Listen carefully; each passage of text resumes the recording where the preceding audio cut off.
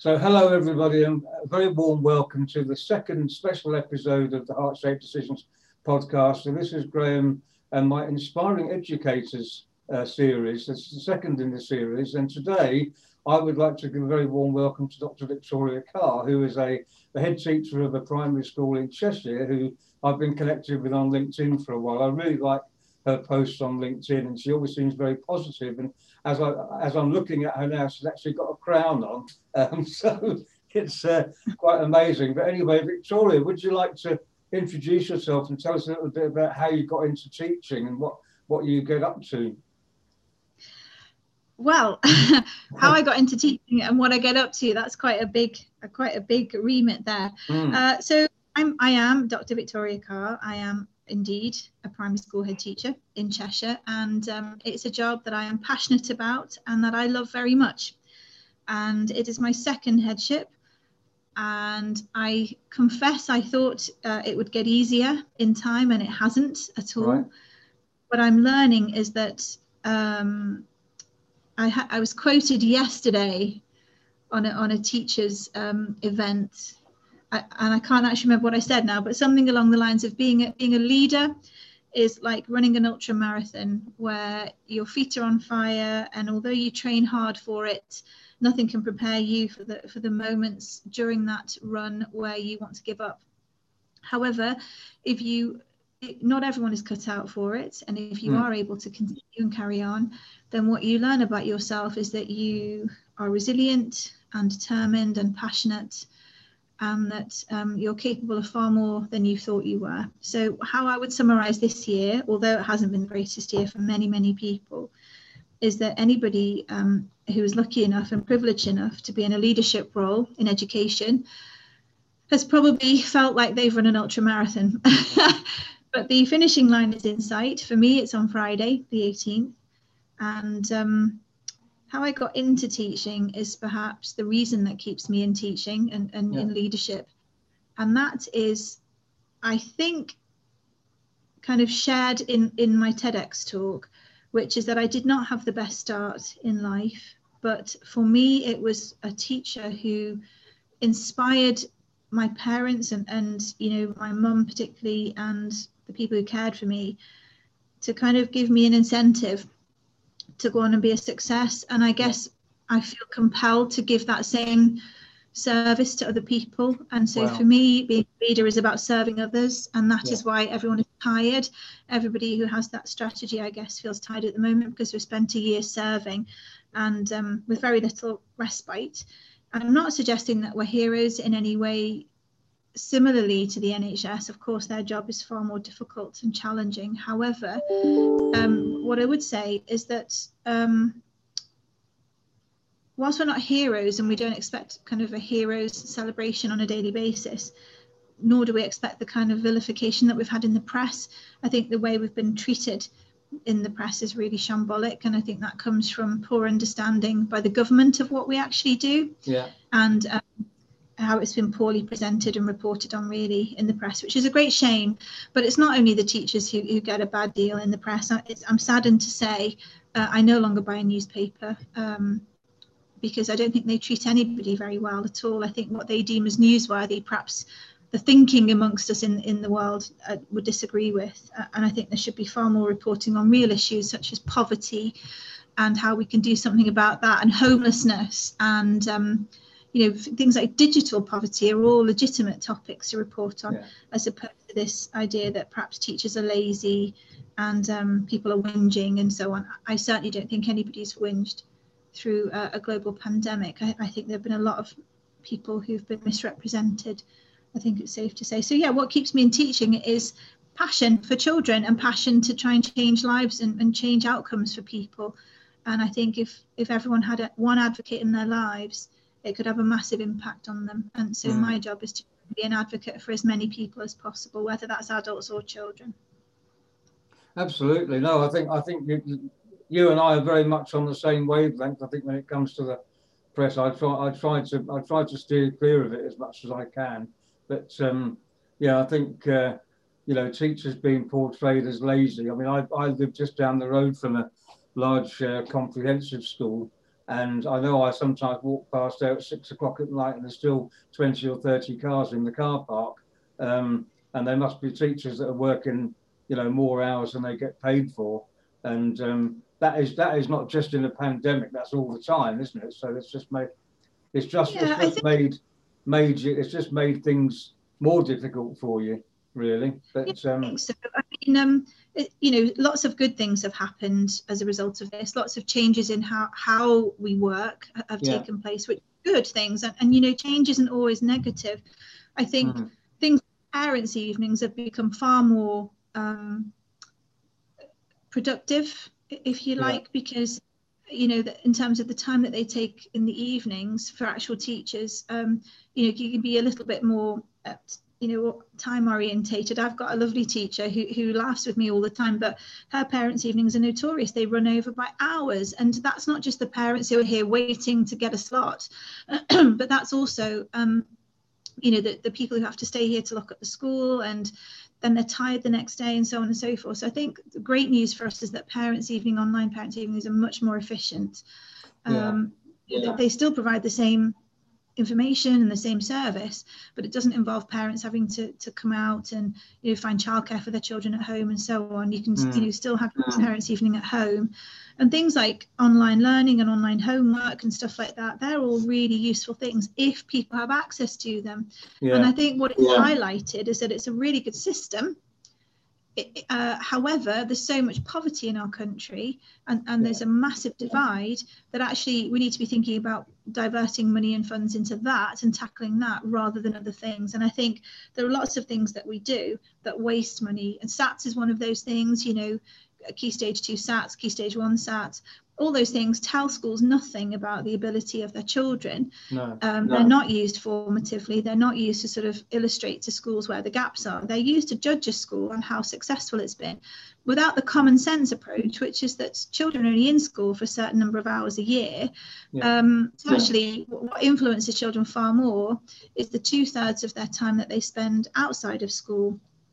And because everything else, all the other services have been decimated, it means that there aren't any things like, youth clubs or things like that would ordinarily give children opportunities outside of school. So schools are being judged on an awful lot of things that they have got no control over, simply through things like SATs. And I think it's a travesty. And if all that money was diverted elsewhere, into things like digital poverty, then children would access learning a lot more, and there'd be less kind of judging of learning, which is ineffective anyway. As a tool, SATs is an ineffective tool to judge learning, because how do you measure learning? Learning's a thing. It's not a linear thing, is it? It's a kind of nebulous thing. So I think money needs to be diverted elsewhere, and I think that this pandemic and how we've had to work because of it has highlighted some of those things. Now, whether they'll be tackled or not still remains to be seen. People are still hanging on to the old ways, desperately determined to push through phonics tests and SATs tests and times table checks and so on.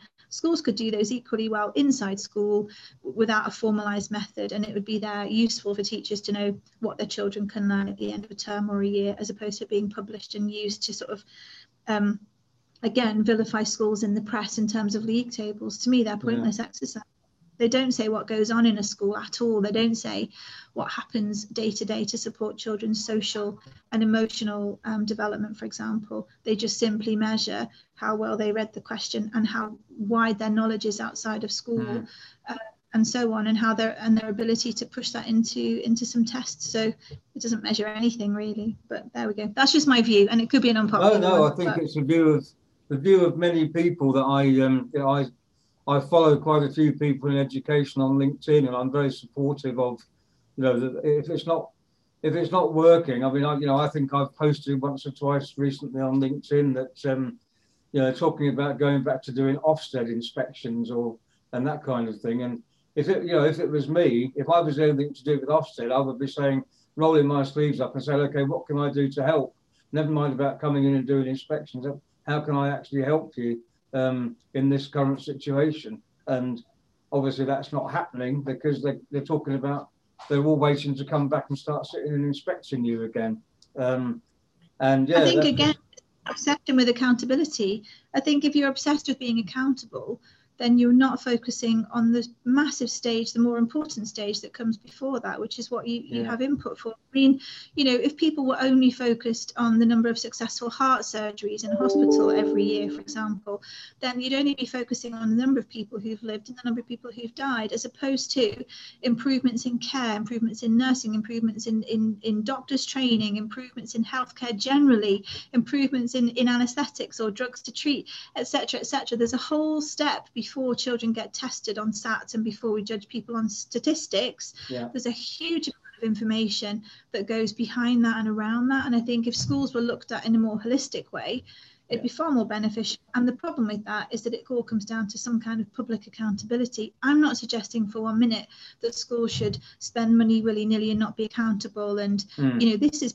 money that we spend on teaching and on learning. And I'm the first person to provide all my governors with information about learning, and my parents for that matter, because I do think it's really important. But it's not about you know, not being accountable. This is about the way that people are held to account, and what you judge as being worthy of holding people to account for. And I personally don't feel that SATs results are worthy of holding a school to account for. I think far more important is to come into a school and have a look at what is actually being done to change outcomes for those children. And if that is, you know, feeding them, clothing them, you know, teaching them basic reading and writing because they don't have access to that, or that's what they need at that time, or, you know, they've got English as a second language, for example. So you are focusing on teaching reading and writing, because otherwise they can't access anything else because of that. That's not going to necessarily be demonstrated in a SATs test score. What it will be demonstrated in is real lived experience for that child and that family. And there's none of that really that's judged. And that doesn't go into a league table, and it's not representative of what happens in a school. So so all the stuff you do behind the scenes that, you know, you don't get any credit for it. Well, you probably do from the parents and the children. Do you see, I mean, I'm sure you've got stories of young people who you've actually seen grow as a result of the good attention that you've given them.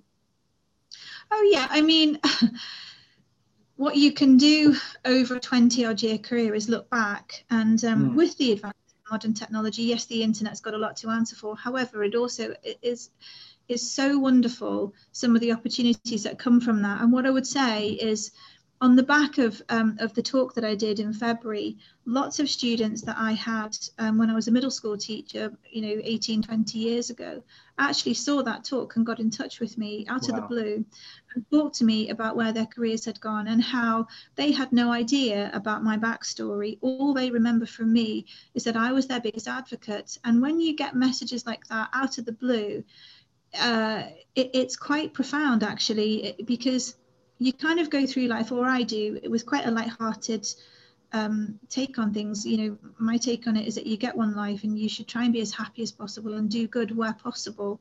So it never occurs to me that just by living my values every day, you can have a profound impact on people until and again, I say this in my talk, but until the last couple of years, how profound what you say to people you can miss. So after a long career, it is nothing but heartwarming when people contact me and say, I'm now a deputy head teacher, I'm looking at headship, and I'm inspired by you and what you do, or I'm a doctor, and I remember our lessons so vividly. I remember you telling me that we could be anything we wanted to be, or I do what I do now, and I still remember you saying this to me 20 years ago. And I think those sorts of messages that come to you are profound, absolutely, and they don't happen often, but they don't need to happen often. Just for what to change one person's life or to be remembered in one person's experiences. Oh, absolutely, is a huge privilege.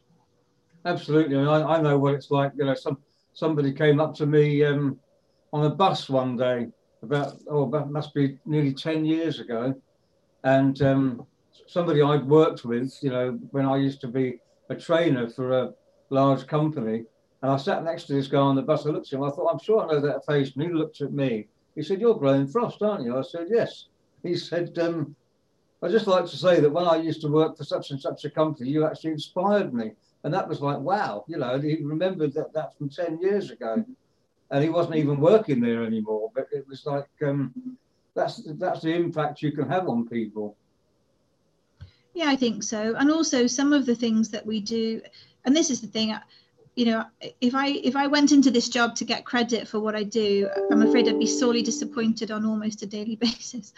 So what I think is I do things not for what is seen and what is credited, but what I know matters. And I'm really lucky in my school and in my last school as well, to be honest with you. When you're the head, you can cultivate that kind of ethos and that kind of culture in your workplace. So I'm lucky that everybody who works with me shares a similar viewpoint. We are all working long into the evening and over the weekends and in the holidays to make sure that our vulnerable families and so on are supported from the parents and the whole family down to the individual child, and that their needs are met, and not just their needs being met in terms of physical needs, but emotional and social needs as well. And also being really explicit with parents about your expectations. It doesn't always make me popular to share with our parents here, you know, in general, that I think we should behave ethically and with integrity, and I think we should, you know, be more tolerant and accepting of one another's challenges and differences. However, I wouldn't be true to myself if I didn't behave that way and make it explicit what I expect. And because I expect myself all the time, it can be incredibly difficult to be me, because I never give myself a minute off.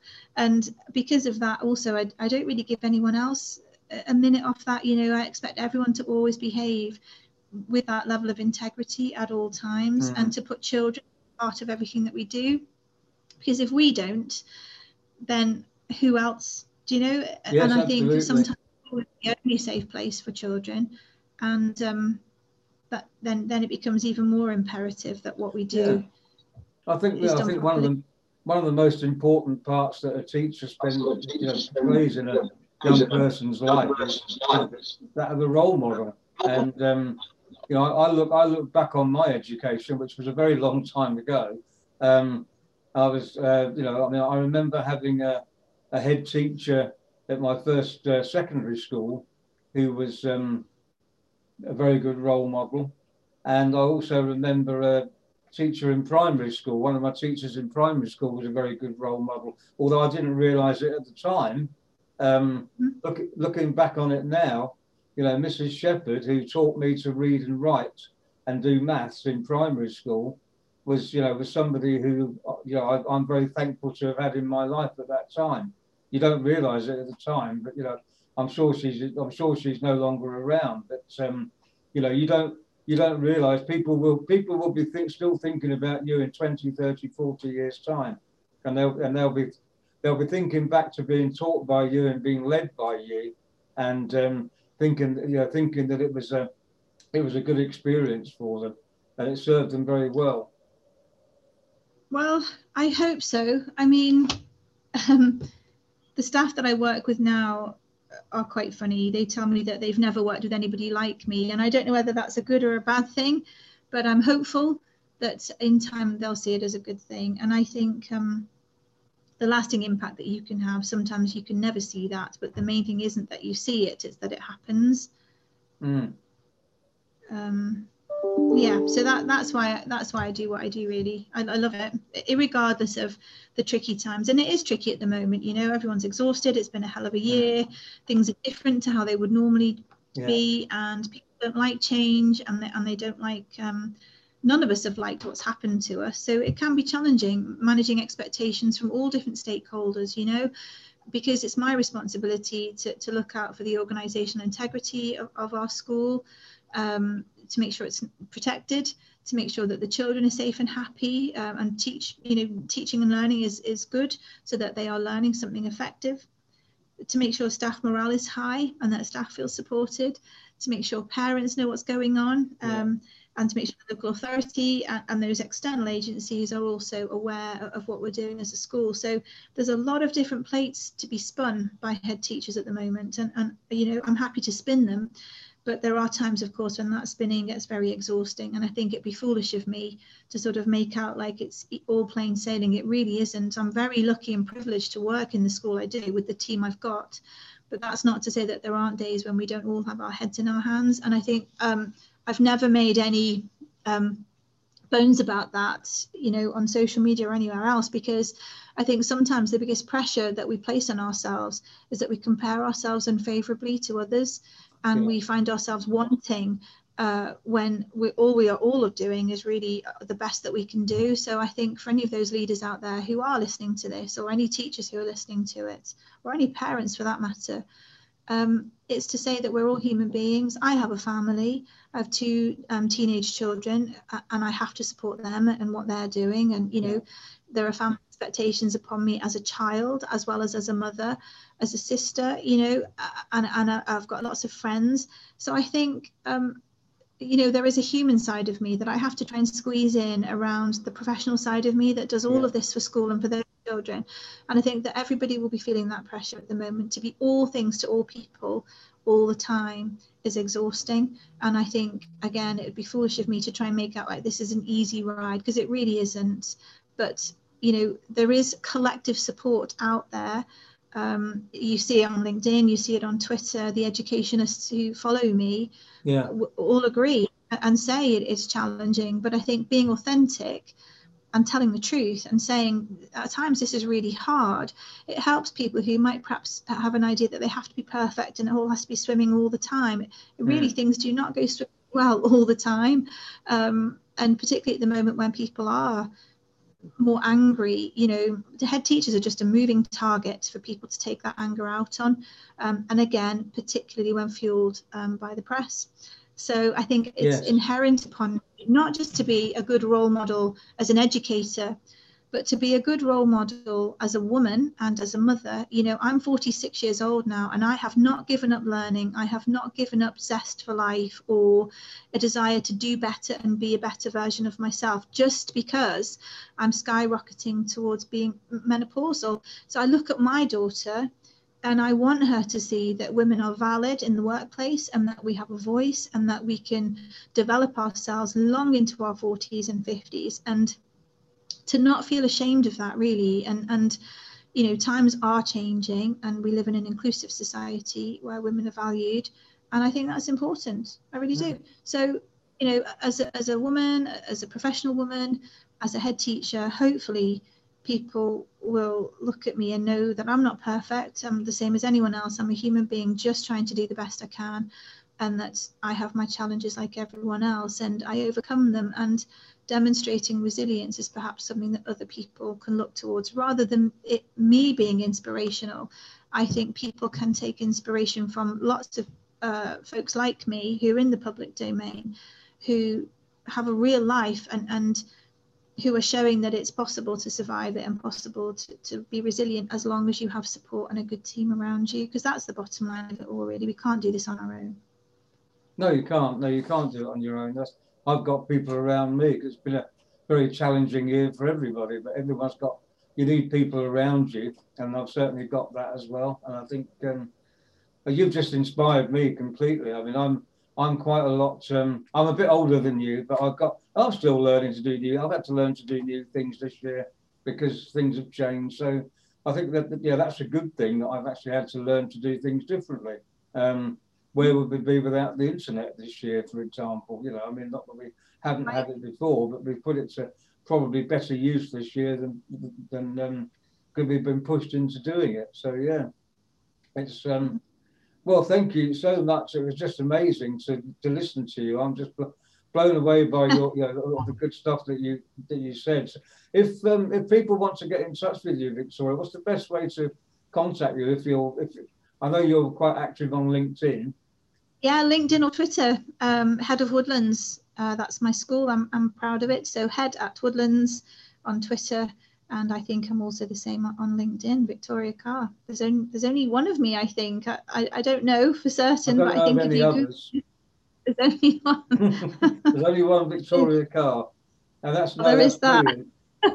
But yeah, thank you so much for being with us today. It's really, really inspiring. And let me just stop the